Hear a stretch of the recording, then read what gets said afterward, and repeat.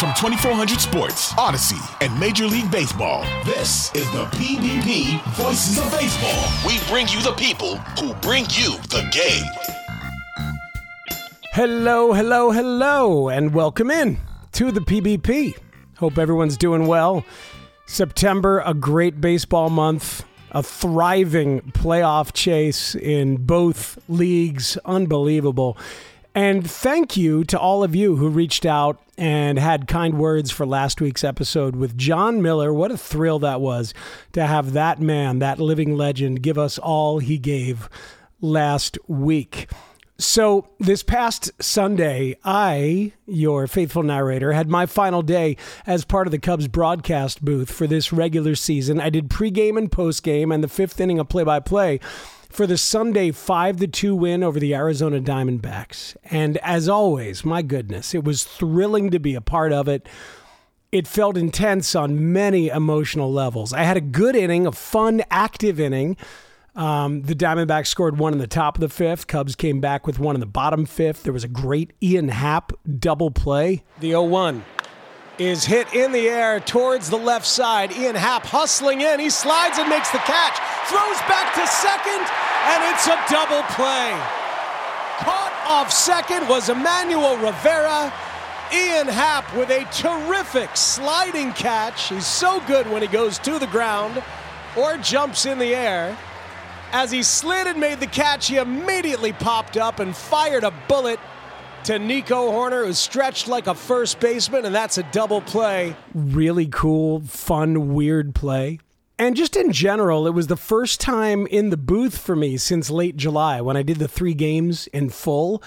And the first time in the booth backing up Zach Zaidman and Ron Coomer, as I usually do, since May. And I was thinking about it because that May game, just 4 pages back in my Bob Carpenter scorebook, was the finale of a sweep at the hands of the upstart Cincinnati Reds. And so much has changed since then. The Cubs are looking like a playoff lock. Maybe not lock, but they're battling. And the Reds are fighting for a spot. And I personally now have a level of comfort doing games.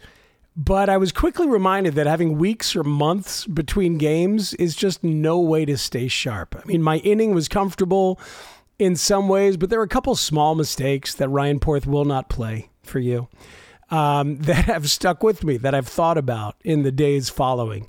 Bottom line, I want reps. I need reps someday, right? Well, it's been an amazing season overall here on the PBP Voices of Baseball. We're full of ideas and surprises on how to wrap it up. Stay tuned at the end of this episode for a tease in that regard, okay? The guest today is a gem of a human who has had some great baseball moments on the microphone, especially in recent postseasons working with A.J. Przinsky on Fox Television. But as you hear in the first question right here, he is also a master of many forms of play-by-play, which makes him unique among our guests so far. Give it up for our friend, Adam Amin. So I was going to say, Adam Amin, that you are the first truly active, multi-sport, badass play-by-play human on the podcast. A lot of adverbs and adjectives mixed in there. We'll let somebody else diagram the sentence. But I guess that's not true because I've had Joe Davis on the show and Jason Benetti on the show, but I focused on just baseball with them. I mean, a lot of the local listeners know you as the Bulls, the Chicago Bulls guy, but you're also one of the predominant national Fox NFL guys. And what else is active and current other than, of course, Fox Baseball, which you are active doing, including the postseason as well? What else is current on the roster right now? I mean, that's the main stuff, though. I mean, it's the 3 sports. I get to cover pro sports, the things I grew up around the most: basketball, the NBA, NFL, Major League Baseball, and then I'll jump in on a handful of like college basketball broadcasts over the course of the year. Maybe somewhere in the 5 to 10 range, not too many, but usually they're fun games to do. They're typically like early season, non-conference, big matchups. I think we're going to do a Thanksgiving game at some point this year out in California. And you get to sprinkle in a few of those in between the other stuff. But that's what it is right now. It's doing the NFL on Fox. It's getting ready for Major League Baseball postseason, and before we know it, NBA is going to be here, and we'll be talking about Bulls basketball. It's funny because when I was talking with Joe Davis, with your pal Joe Davis, we focused in terms of him coming up through the ranks on his time with the Montgomery Biscuits and the work he did on his broadcast chops in the minors. And I know you did the Joliet Jackhammers, and I want to get to that. But just for a frame of reference, you have done college football. You've done 2 women's basketball Final Fours, NBA playoffs, women's college softball World Series. Do I have that right? Yep, 5 of those. The McDonald's High School All-American game. Yep. And obviously all the sports that we're talking about, and 2 Nathan's hot dog eating contests. Yes. Right? That is a real resume that you just read off of a human being who has done those things. But I mean, it's. I want the listeners to understand what the path is like. And as you say, now you're doing these 3 pro sports, and you're doing this. You've been able to winnow it down to stuff you want to do at this point. Is that a correct perception? Yeah, I think that's fair. But when you're first starting out, like I did when I was 24, when I got hired by ESPN, you're just trying to get in where you fit in, right? Like they're not going to hire you unless, at that age. And hopefully they think you're good. Hopefully they have some faith in your abilities. But for the most part, you're a cog in the big machine, and you're just trying to help the gears keep moving. You're just trying to help the machine move as efficiently and as much without problem as possible. So, a lot of what I ended up doing was just saying yes a lot. And, for them to hire me for 45 games on my first contract was, hey, can you do college football? No problem. I'd never called football on television in my life until I stepped into an ESPN booth for a high school football game in August of 2011.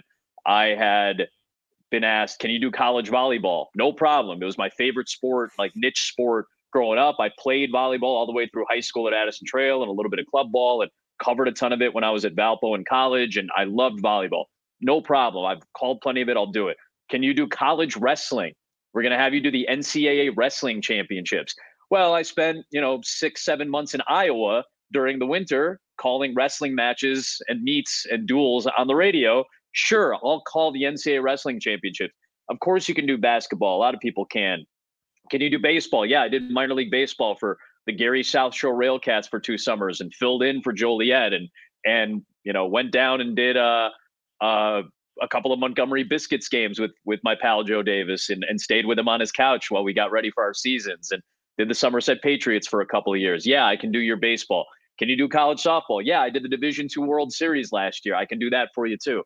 So a lot of that was just saying yes to things that either I had done, I felt like I could do, or I had to do for the sake of furthering my career, or a combination of those things. And that's how you end up doing all those things. That's how you end up doing the women's Final Four a couple times. That's how you end up getting asked if you want to do the NBA playoffs for ESPN radio. Yeah, sure. And you end up calling conference finals for, 3 or 4 seasons. And that's how you end up with some of these things. And suddenly you look back, after 9 years, and that's the full, look at the resume, I guess, after all that time. Well, that attitude of yes is how you have to survive in this business. Yeah. I mean, I did it for me as an intern at the beginning, and it's always been my advice to young broadcasters of anybody getting into radio. Of course. Learn how to do everything. Learn how to do everything and say yes to everything, because you never know what might stick. That's fascinating. So Joe Davis, did you go down and just do games with him for fun because he was doing games and he said, you're good at this. We're both pros. Why don't you do this with me? How does that work? It was a little bit of that. So we had met in the summer of 2009. I was working for Gary in Indiana, and he was working for the Schaumburg, at the time, the Schaumburg Flyers, sure. With, I believe at the time, I'm not sure if it was that season or I don't know if they crossed paths that year, but I think Kevin Fishbane was one of the broadcasters as well, if I'm not mistaken, our beloved Kevin Fishbane, who does a fabulous job covering the Bears.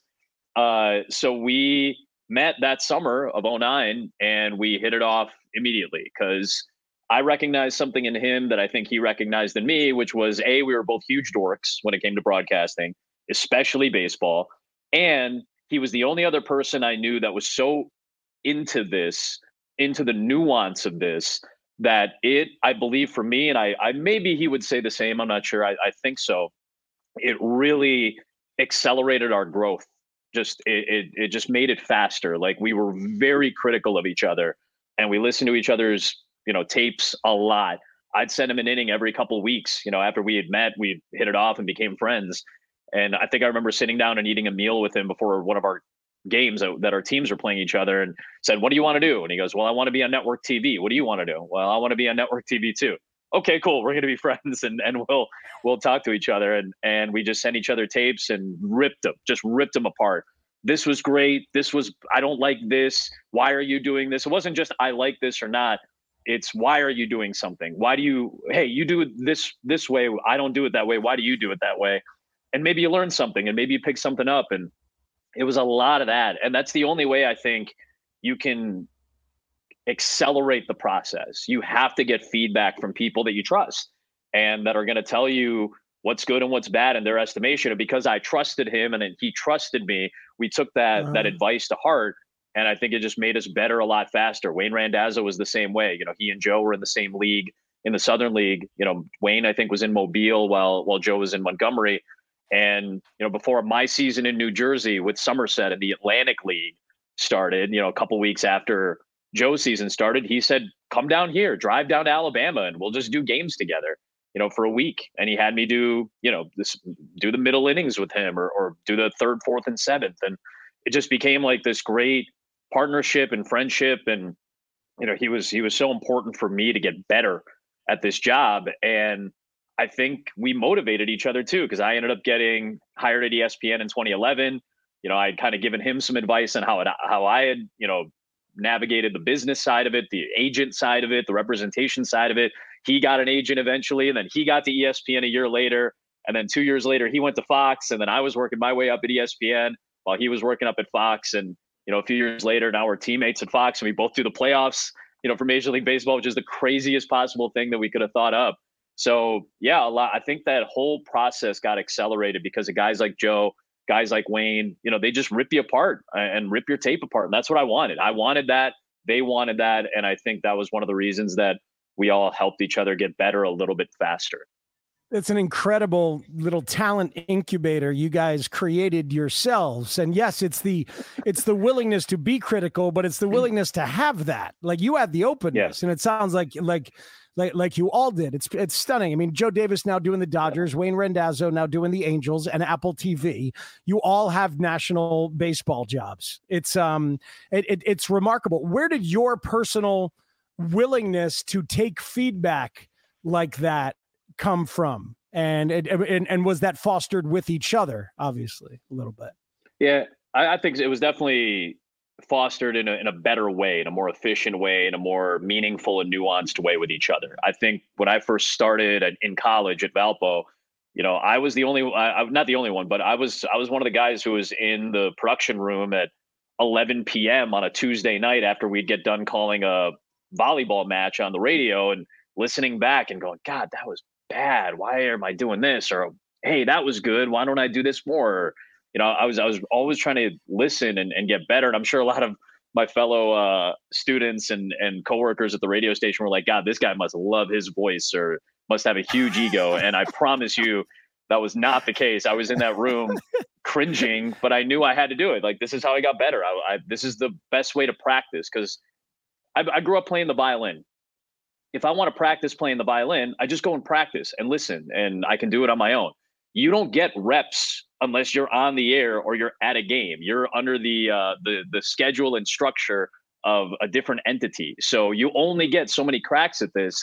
So anytime I did a game, I'm like, well, I gotta get better for the next time, because there are only so few and far between, especially when you're first starting out. So I was always listening to myself, trying to figure out what's good, what's bad. And I was always listening to the broadcasters that I liked, the Dan Schulmans, the Mike Tiricos, the Ian Eagles, the Sean McDonoughs of the world, the Pat Hughes, the Pat Foleys, the Jim Durhams. Like, Jim Durham was calling the NBA Finals for ESPN Radio. I have cassette tapes that I would record on, like one of those old boombox radios to, record and then listen back on my old Walkman. Like I still use the Sony Walkman tape player because that's what I could listen to these NBA broadcasts on. And I would listen to John Miller do Sunday Night Baseball on ESPN radio and do playoff games and all this stuff. And I just kept listening. And eventually you're like, all right, I need somebody else to tell me what's good and what's bad. And as soon as I met Joe, and as soon as I got like that first critique from him, like 14 years ago, and he was so like sharp, like he just knew his stuff, and he was so sharp with what was good and what was bad. That's when I was like, all right, I want to get feedback. This was great. It was great for me. It made me better. It made me more aware of what I was good at, what I was bad at. And I think that's where that willingness came. The willingness was there. And then when I realized how valuable it was, and it wasn't just Joe, it was guys like Joe Block, who's now the voice of the Pittsburgh Pirates. The Iron Eagle listened to my tape a bunch of times and told me what was good and what was bad. There's a lot of people out there who took time to do that. And I wanted that. I craved that feedback. One of the themes that I wasn't necessarily expecting to find in doing this podcast, and now having talked to, I guess, 14 or so people who do baseball, is that for the most part, it's not necessarily true for everybody, but there is a sense of warmth and inclusiveness and paying it forward in terms of giving advice and listening to tapes and helping out. And I wonder if you have found that for the most part.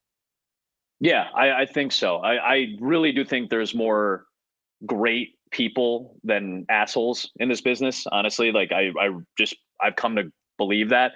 Now, when you meet one, it's jarring to me at this point. Like it really sticks out when you meet somebody who's got like a huge ego or is just mean or not nice or whatever. Like it really sticks out because for the most part, the people that I've been fortunate enough to meet or befriend or advise or get advice from, they've all been really supportive. They've all been really kind and they want you to get better.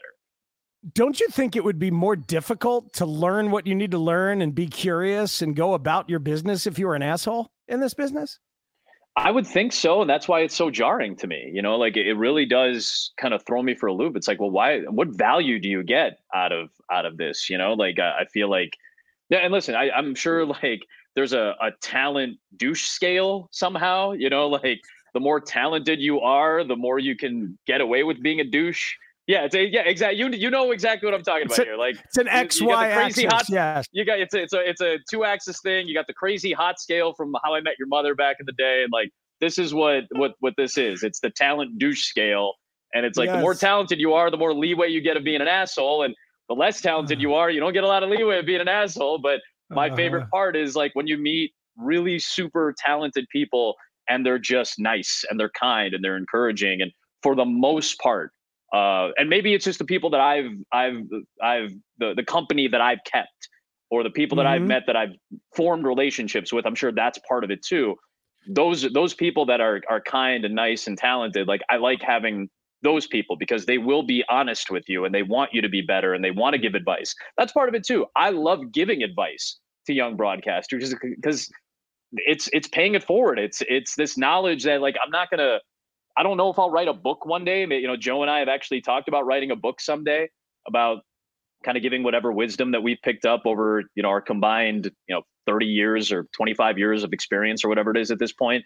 Like, I'm sure that'll happen at some point. We'll solicit the advice and wisdom of our friends and colleagues too. But like, I like doing that. I like talking to college classes and I like telling kids like, hey, this is what I really worked on and it helps, it just a little bit of encouragement and giving a kid a little bit of confidence goes a tremendously long way.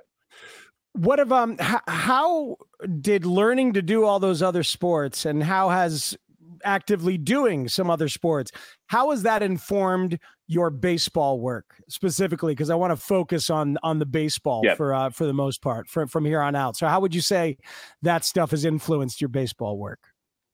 I think pacing has been the most important thing for me.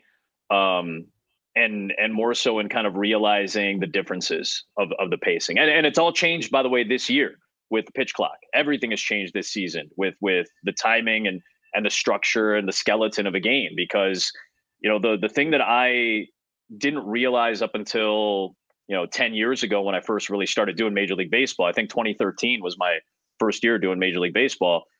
John Shambi, our beloved Boog, he taught me about structure on radio. I started doing games for ESPN Radio in 2013, and John was such a big part of that. And he had learned from John Miller, who's the Hall of Fame broadcaster for the Giants. There's a very specific structure that we as younger broadcasters sometimes don't recognize because we're so intimidated by the idea of filling all this time. That's what you hear about with baseball. It's the leisurely pace, and it's all about storytelling, and it's trying to weave all this information and knowledge over the years, and you can reference something from the 1950s. It's what makes baseball, so great. You can compare eras for the most part, although I think that is diminishing a little bit as time goes on. You can compare eras and make references to years past. So you're very intimidated, especially when you're doing like college baseball or minor league ball, where there's not that depth and breadth of information and storytelling the way that there is at the major league level with all these stories and years of history. I think we get so caught up in like, well, I have to prep and I have to have all this information and I have to get it all in. And what Boog taught me was that there is a structure, especially on the radio. Your job at its heart, no matter what, is still to document the game. And that is what dictates your pacing. It's not the prep that you come in. It's not the stories that you come in. It's the starting pitcher. It's the pitcher on the mound that is going to dictate how you call a game. And in the microcosm, it's the pitch itself, and it's the crack of the bat and the pop of the mitt. And I got that from Joe Davis via John Miller about how your cadence should be informed by those sounds and should be part of your cadence. And then talking to Boog, he gave me this, Adam, that he got from John Miller, because it seems to often go back to John. Start ahead, be early with the pitcher. If you're describing the pitcher or the pitch as he's in the windup, you're late because the baseball is faster than you, right?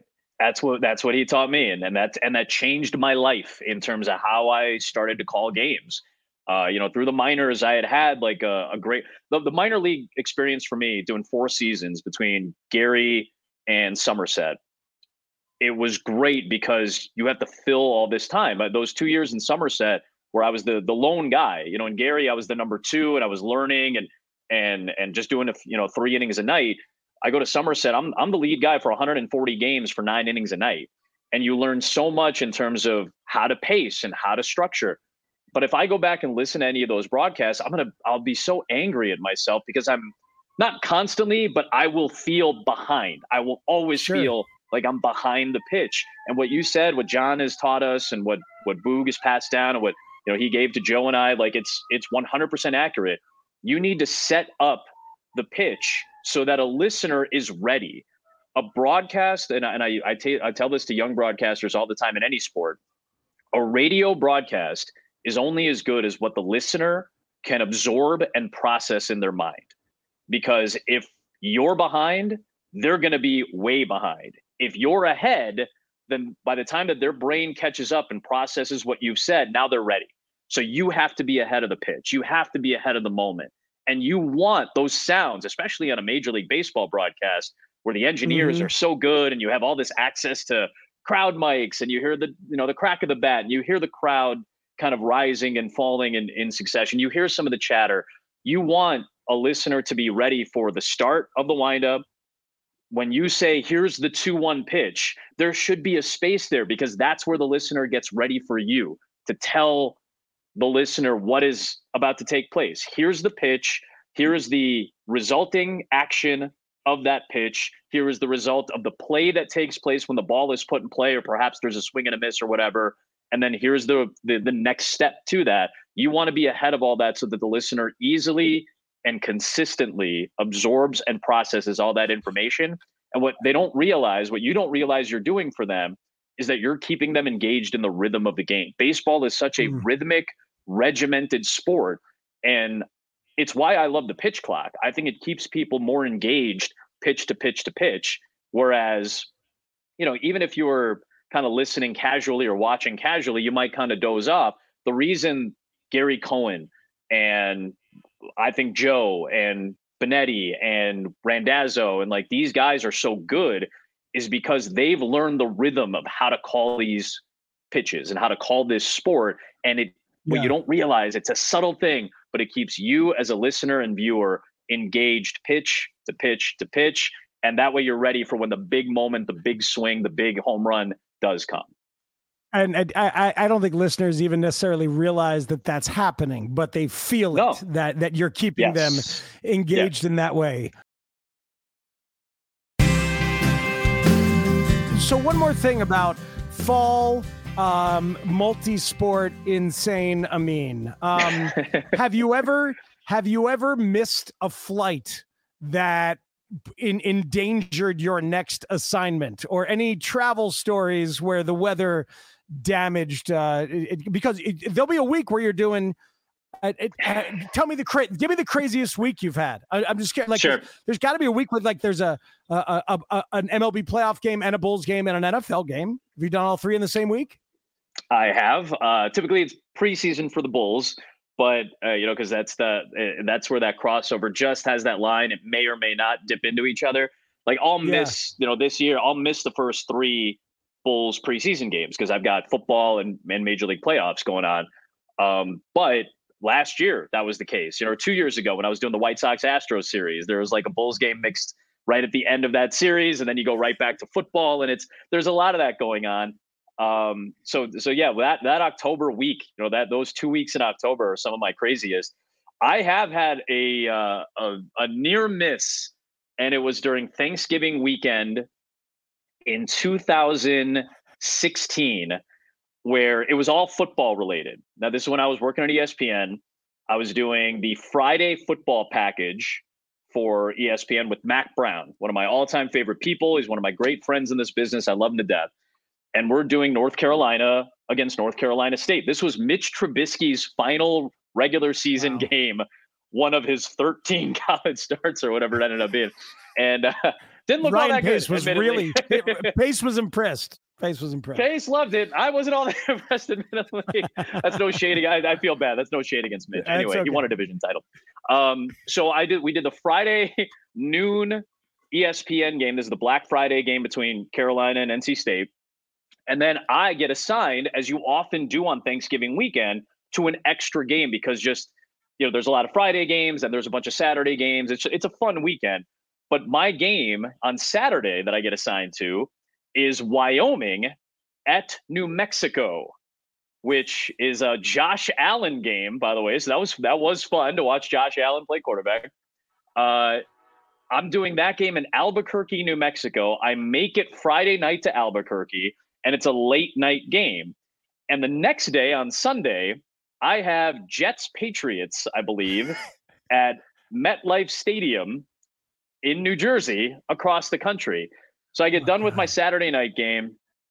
I have a flight from Albuquerque to Denver to New Jersey. It's a 4:25 kickoff Eastern time at MetLife Stadium.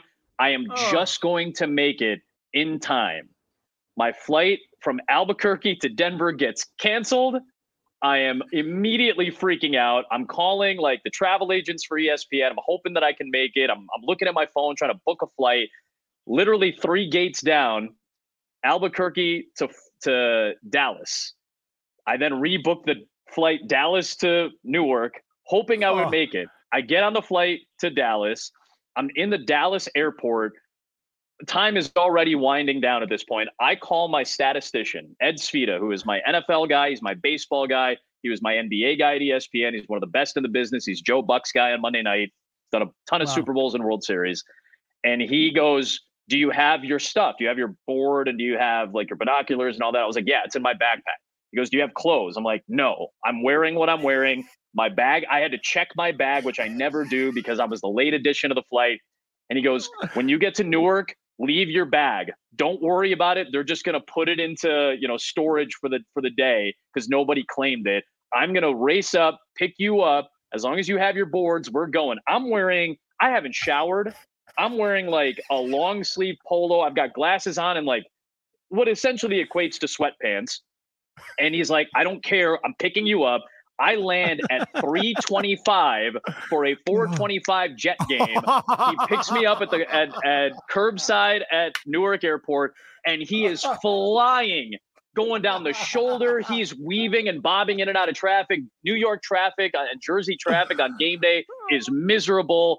We pull up at 4:10 at MetLife Stadium. Thankfully, I have my pass. I have my spotting board. I've got my binoculars. And I'm like sprinting through the media gate, trying to make it up. We get to the top floor. I see Bob Wischusen, the great voice of the Jets, and one of my colleagues at ESPN. He goes, "Oh, so you finally decided to join us." I walk into the booth. My bosses know about all this. My bosses at ESPN Radio know that, like, hey, he's running a little late. He's going to try to make it. They have a backup, John Brickley, a good friend of mine. He's lined up to do the game. I sent him my charts. I said, if you have to do this game, don't have to prep. I'll send you everything. Just use my boards. He's wearing a suit. He is ready. This is going to be his NFL broadcast debut. Chris Canty is the analyst. He's making his debut as an analyst on an NFL game.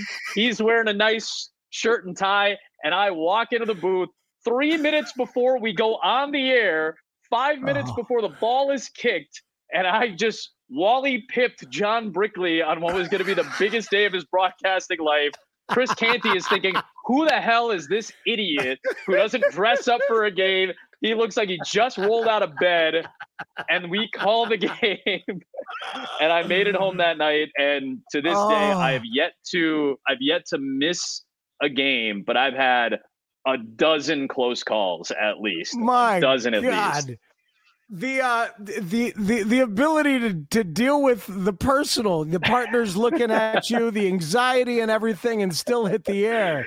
That's fun though. You gotta look at that and thrive with it, or else you won't survive in the business. Three football games in a weekend. It's a ridiculous thing to do. I've done it twice in my career, and the prep that week is miserable, and I'm exhausted. I'm up till 2-3 o'clock in the morning each night.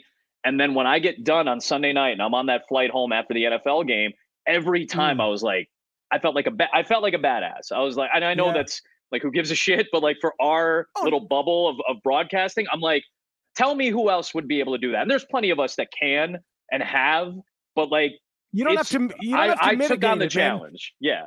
Yeah, you took on the challenge, and this is, I tell this to people all the time, even just as a talk show host. I need a certain amount of healthy arrogance to do the job well. You know, you absolutely need it. The trick is to still be self-aware and not turn into an a-hole with it, not to treat people poorly or anything like that, and to realize that you're not necessarily special. But in terms of your job, you need that healthy arrogance.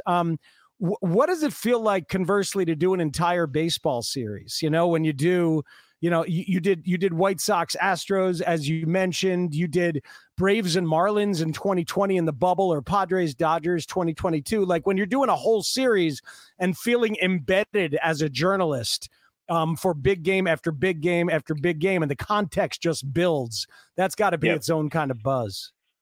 Yeah. And listen, I look at guys like Joe and Jason who do this job just about every day in baseball specifically.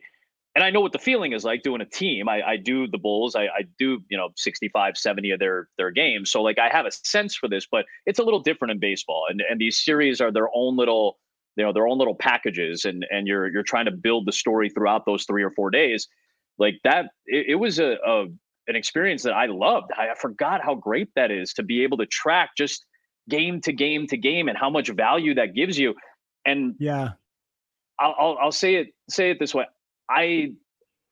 Baseball to me is my weakest sport because I do the least amount of it. I only do 15 to 20 games counting a playoff series a year, and it's the longest sport. So you're really parachuting in. It's the hardest of the 3 things that I do. Prep wise, it's pretty extensive. Football is probably the most extensive just because of the amount of players and how much weight is on every game. But, basketball is a breeze compared to what we're doing for baseball. It's why guys like Jason and Joe are so good at it. They're so embedded in it. They feel it and they know every nuance in the context of it. I have to kind of jump in and relearn it. I haven't called a baseball game in a month. I'm doing Phillies Brewers on Saturday. That's a huge game for both of those teams.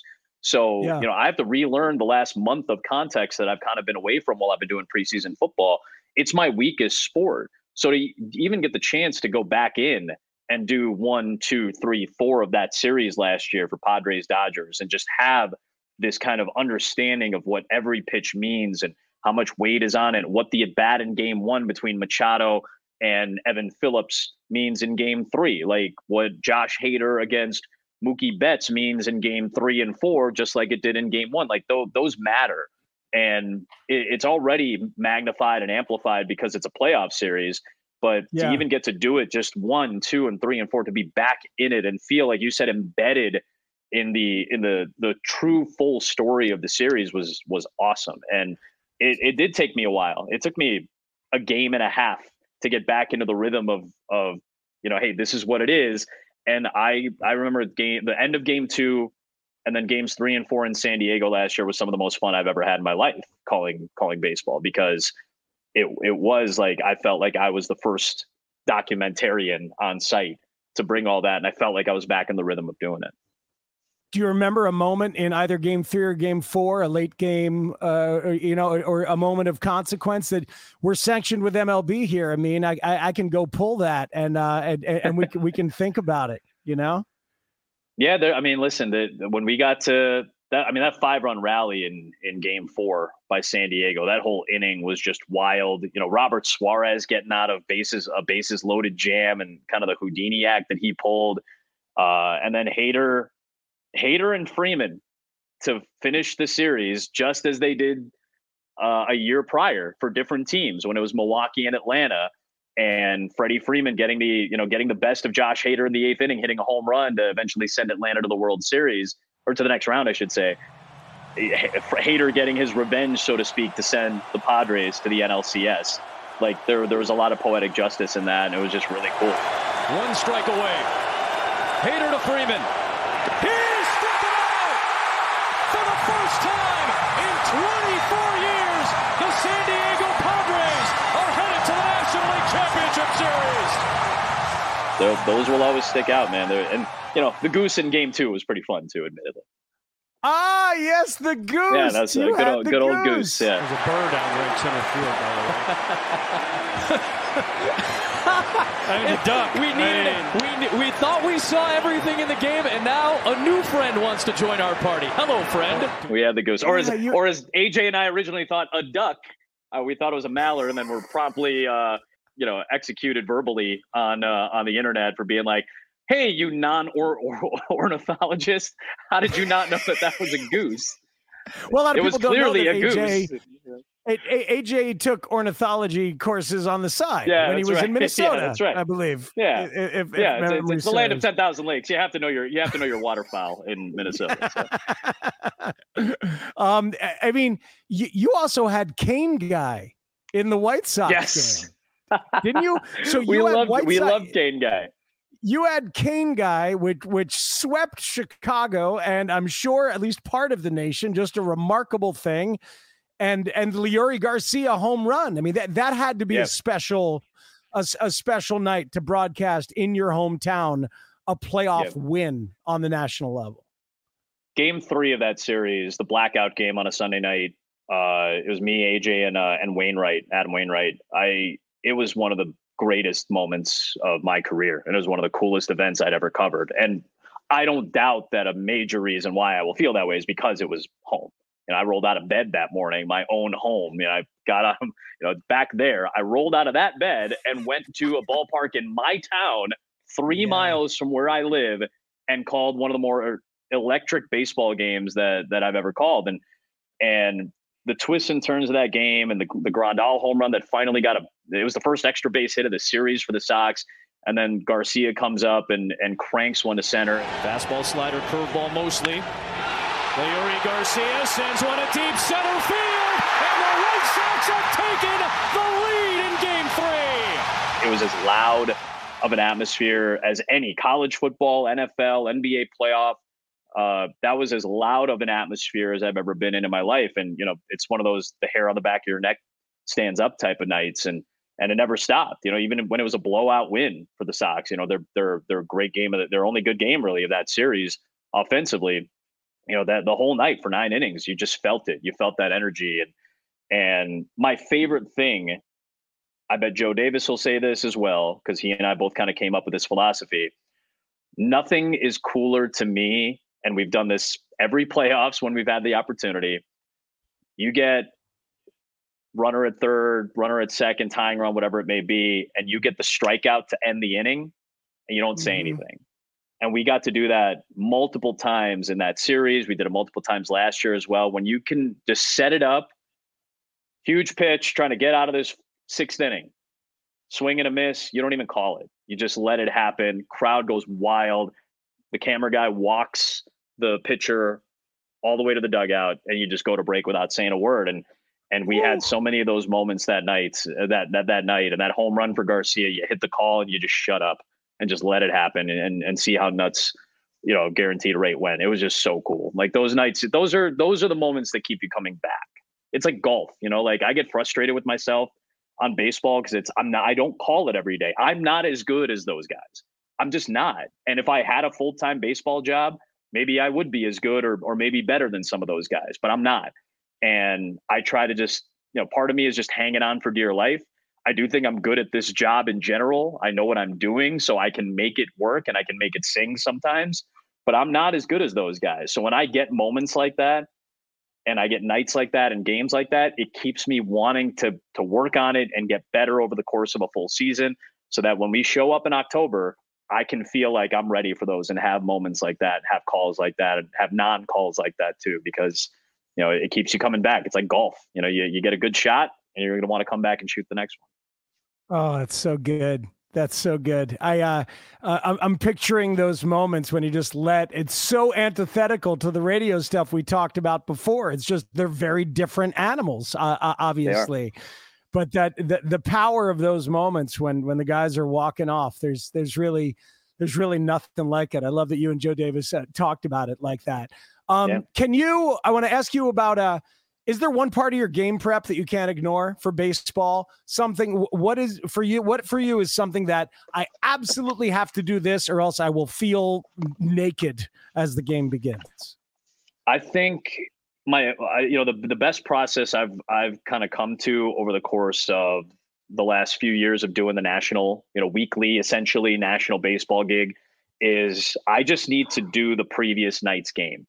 It really works well when we do the Saturday game, for Fox, because there's obviously a Friday night game to open the series. So if I had Braves Brewers in July, and I did all this is like my Friday night book. So I did a lot more in my Friday night book. It's kind of loaded up with stuff. It's loaded up with notes. I add a lot of those after the game. Because again, I'm not calling the game. I'm just I'm watching it. I'm observing it and kind of going through the whole lineup card for both teams. For the listeners, Adam is holding up his edition of the Bob Carpenter scorebook. Bob Carpenter, a guest on this show a couple of weeks ago. And so wherever you are, even if you're not in the city yet or whatever, you watch the game and score it. Do you try to be there in the ballpark to score it? If I can be, I will. If I'm in town, I'll either go to the game or I'll watch the local broadcast, and I'll just go through the entire game. I will do my scorebook as if I'm calling the game that night. And like I said, I'll add some notes even during the game or even post game. I'll add a couple of post game notes. And that way I at least feel like the word, you use that great word, Matt, embedded. I want to feel like I'm at least embedded in the moment. Now, that's not the only prep I do. Like, obviously, during the week, I'm doing a lot of this. I'm holding up a notebook right now that I have during the season with just, split down the middle and just notes for both teams. All right, are they hot? Are they cold? What was their high point of the season? 15 games over. Now it's there are 6 games. So, the division has changed. And you try to just hit the storylines as the local guys would. That's the biggest goal, I think, to try to make yourself, who's not a day-to-day guy, to to at least make the local audience, because the baseball local audience is, as I use the word ruthless, somewhat tongue in cheek and jest, but it's 100% ruthless, man. It's national guys. The standards for local baseball fans are very high because they live and die for 8 months with this team, basically, or for 6 months with this team.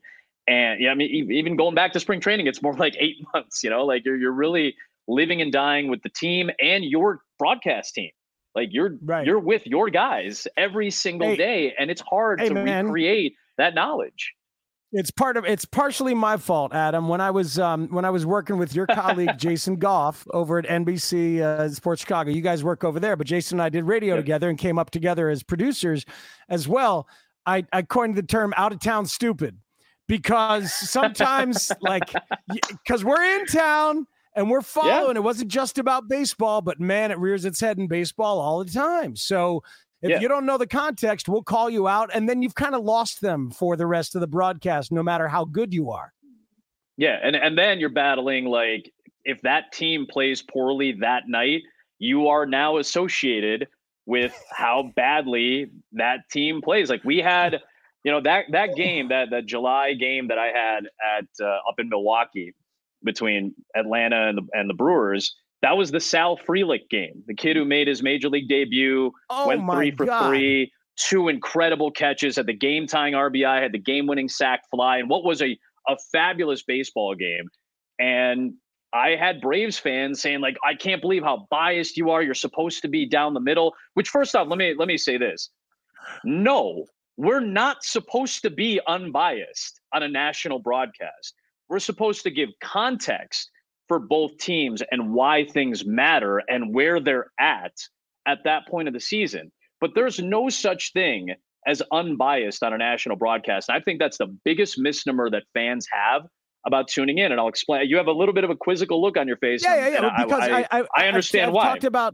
I've talked about this issue with Joe Buck. Just talked about it with a lot of people because because I've thought about it as you're supposed to give context, and of course you'll be excited about whatever goes well for either team because you want excellence. You're there to appreciate. But you tell me your definition of what you're talking about.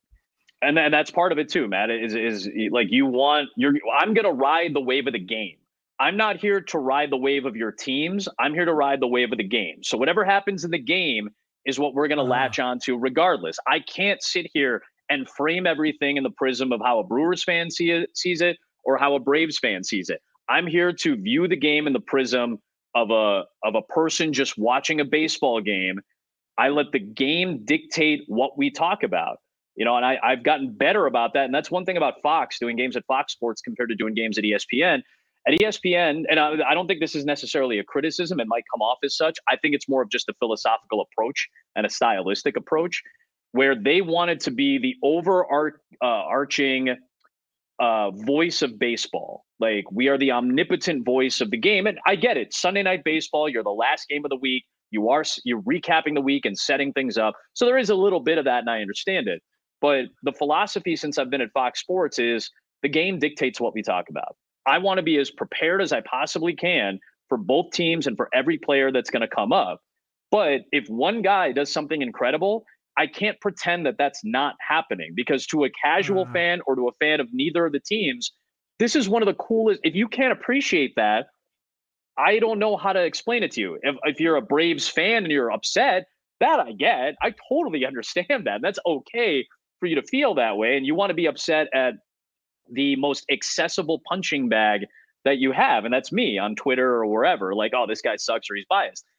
I think the bias thing is such a misnomer, because no game that you have ever watched in Major League Baseball or in the NFL, barring a tie, or in the NBA, has ever ended with a straight down the middle score. If you look at the scoreboard, typically, again, outside of catastrophe or a tie in the NFL, one team wins and one team loses. The scoreboard itself is biased. One team did better than the other. Like that's such a simple concept. And I've come to that conclusion a long time ago. And by the way, I don't expect fans to care about that or know that. Like, that's not their job to do so. So if you don't feel that way or don't agree, I understand. I'll tell you this, though, the difference in perspectives from the broadcast execs or whatever is noticeable to the fans. And I think they do care about that, because I'll take calls from people saying, I feel like, whether it's ESPN or whoever, is trying to tell me what I should care about and shoving these pre-produced pieces. The game is going on right here. Yeah. Like something is happening over here. So you have to follow the game and let the game drive the content. It's got to be tempting to do it the other way when you've got all week to think about and all week to prepare stuff and you try to guess the storylines, but that's not how sports works. All right. You've been generous with your time. I got two more things I want to get to. One, I remember a tweet from the Panthers broadcaster, Anish Shroff, about it being so proud of the friendship that he has with you and a kinship with you. And I wondered if how conscious you are in your life and career of South Asian broadcasters kind of bonding together in the business. Because for those who don't know, your dad came over from Pakistan, I believe, 1978. That's correct. If that is correct. But I thought that tweet had an impact on me. I'm like, damn, that's great. Because I bet you guys could have used each other at different times throughout your comeuppance in the broadcast business. Yeah, well, we did, and Anish and I have been friends for a decade at this point, and we have a as I like to endearingly refer to, I have a brown boy text with it's myself, Anish Shroff, Dari Noka, Kevin Nagandi, and Adnan Burke. All five of us are on a text thread together, and it's great to have that kinship, like you talked about. It's important to me that we try to. Okay, I know it's going to sound a little strange. Like, I didn't think about this very often when I was first coming up. Not because it wasn't important, not because my background didn't matter or whatever, but I just wanted to do a good job. I just wanted to be really good at this, because I can talk about jumping into this business being, well, I'm going to be a role model for South Asian kids and Pakistani kids, who want to do this. That's bullshit. Because if you're not good, they're not going to care, and nor should they. If you don't do a good job and you're not a great example professionally, consistently, with high quality, then why would you want people looking up to you? And until I got to the point, where I did the Final Four, the women's Final Four for the first time, maybe, 2018. My friend Chuck Culpepper was one of the greatest sports writers of this generation. Was kind enough to write a piece about me, and this is actually 4 years ago, in 2019, and he kind of wrote about the impact that, like, my dad had on me, and how his love of sports impacted me, and how it kind of led to this job that's a non-traditional, by cultural standards, South Asians job. I didn't have anybody like that looked like me doing this job specifically. There are some South Asian people. Ravi Bachwal in town here, in Chicago for a long time, was one of the guys that my dad knew about. I was like, oh yeah, a Canadian Indian, a Canadian Pakistani guy, like, kind of looks like us. Like, oh, that's cool. But it didn't really register to me until I started doing this job at a really high level, and I started getting messages from kids, like high school kids, or like comments on Instagram or Twitter that had like South Asian flags and saying, you're doing this for us.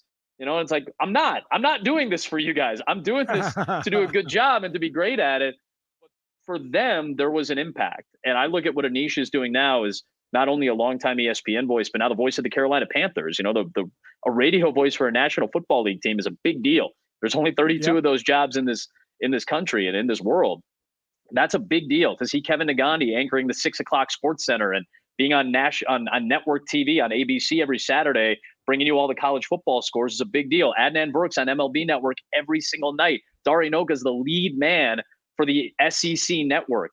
Like, in the South, in the American South, this Iranian guy is the lead voice and face for a network. Like, that's a big deal.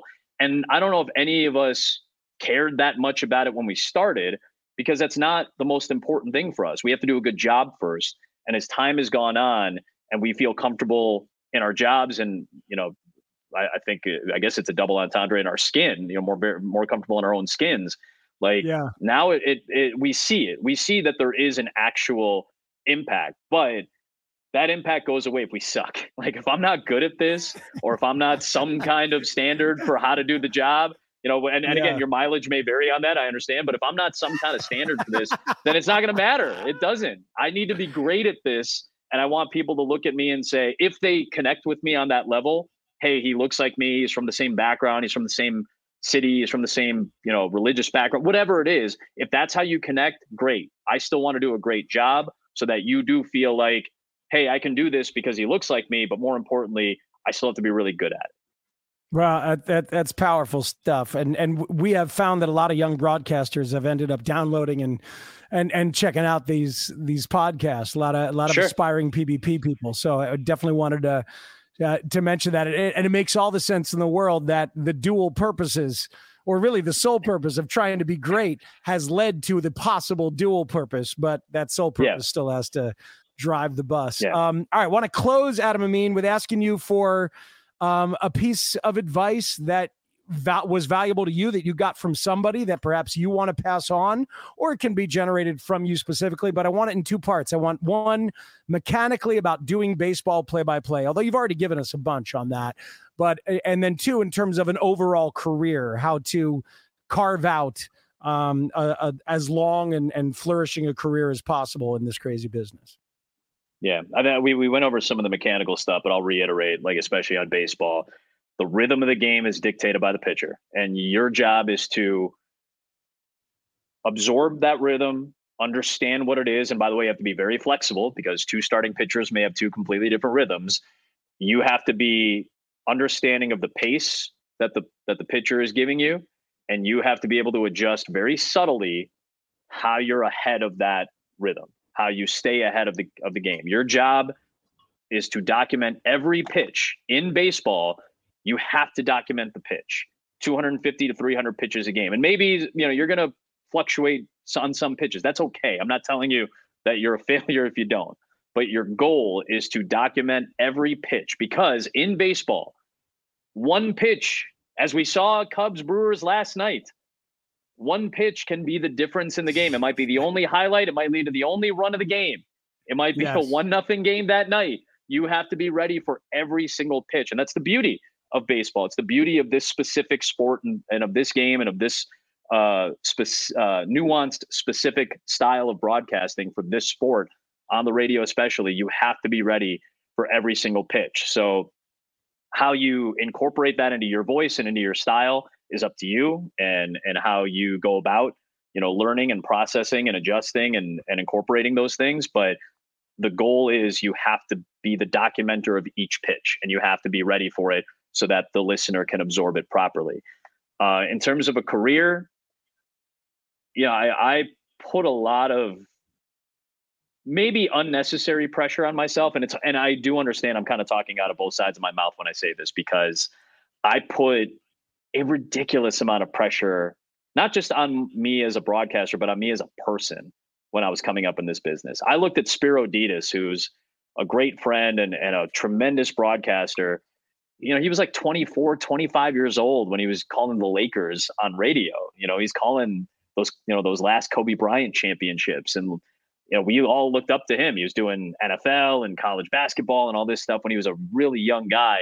And he skewed my view of a lot of this business. I said, if I'm not doing those things by 25, 26, 27, well, I'm not going to have a very good career, am I? And that's not the case at all. And I look at Kevin Burkhardt now, and I just think to myself, that's a story of perseverance. That's a story that people should look at and go, hey, he waited. Like, he had to wait for his turn for somebody to recognize, hey, you might have a future at this. I lucked out in a lot of ways because Ian Eagle saw me at 23 and said, you have a future in this business. Let me know if I can ever help you. And he did, to extents that I'll never understand. But don't put this unnecessary pressure on yourself. Have the loftiest, dumbest, stupidest goals you think you can have and chase them to no end. But don't put this pressure on yourself and this timeline and this clock on you to the point where you feel like you can't function. I was at that point for a while. And even when I got a job at ESPN at 24, I was constantly going over this in my head and diminishing the work that I was putting in. And I kept telling myself, if you're not doing this or that, then you're not going to be where you want to be. And again, I understand it's hard to conceptualize that because I got to where I am. A lot of the reason I got to where I am is because I put this pressure on myself. But I also don't think it was the healthiest thing for me, and I'm kind of messed up in the head for it. And I'm learning, years of. I have a good therapist now, and there's a reason for that because I needed him. So I don't chase the goals, but don't put this unnecessary level of pressure on yourself to say if you don't hit them, then you're a failure. That's what it was. Yeah. I looked at this as such a binary business. Either you're successful or you're a failure, and there's no in between. And there's far too many definitions of success in this business and in life in general to ever diminish your own value, your self-esteem and your self-value. There's too many levels of success to ever do that to yourself. So just don't do that to yourself. Appreciate what you're doing. Be in the moment. Work on the process and don't worry about the results, because the process, if it's good, will eventually lead to the results that they're supposed to, and enjoy it rather than lamenting the process, because that's what I did for far too long. That's going to help somebody. It's going to help a lot of people, I'm sure, because it's extremely relatable on all sorts of levels. Adam Amin, thank you, sir. Appreciate your time. Thank you, my brother. I appreciate you. Good stuff there from a good man. Getting used to that here on the PBP. Next week, a conversation I really enjoyed with the younger of two brothers currently doing big league baseball on the radio. Will Fleming of the Boston Red Sox joins us. Incredible stuff from Will you'll hear on Fenway Park, from the broadcast perspective, on getting to work with his big brother Dave Fleming when the Sox play the Giants in San Francisco in July, and much more. I know you're going to dig it. After that, well, how do you wrap up this season where we've learned so much and gone so deep into play-by-play? Well, we've got 3 more episodes for you, maybe 4 if one dream guest comes true. Will Fleming next week. After that, it is a flat-out legend. Tell a friend. Bob Costas talks big league play-by-play with us on our little podcast. I'm pinching myself to get to talk baseball with Bob Costas in this freewheeling format. Then after that, in October, it's going to be a special themed playoff episode as the playoffs begin. That's going to be with a repeat guest we're super excited about. Really fun ideas being kicked around for that one. And hopefully one more after that, which I want to discuss so badly, but it's not official. It may not even happen, but if it does, well, buckle up, everybody. Buckle up. My producer is Ryan Porth. Thank you, Ryan, for your fine work as always. My collaborator is James Vickery. The theme music comes from the great Kurt Morrison of Tributasaurus. Find the PBP, Voices of Baseball, on the Odyssey app and wherever you get your podcasts from 2400 Sports, Odyssey, and Major League Baseball. The PBP, Voices of Baseball. I'll bring you the people who bring you the game.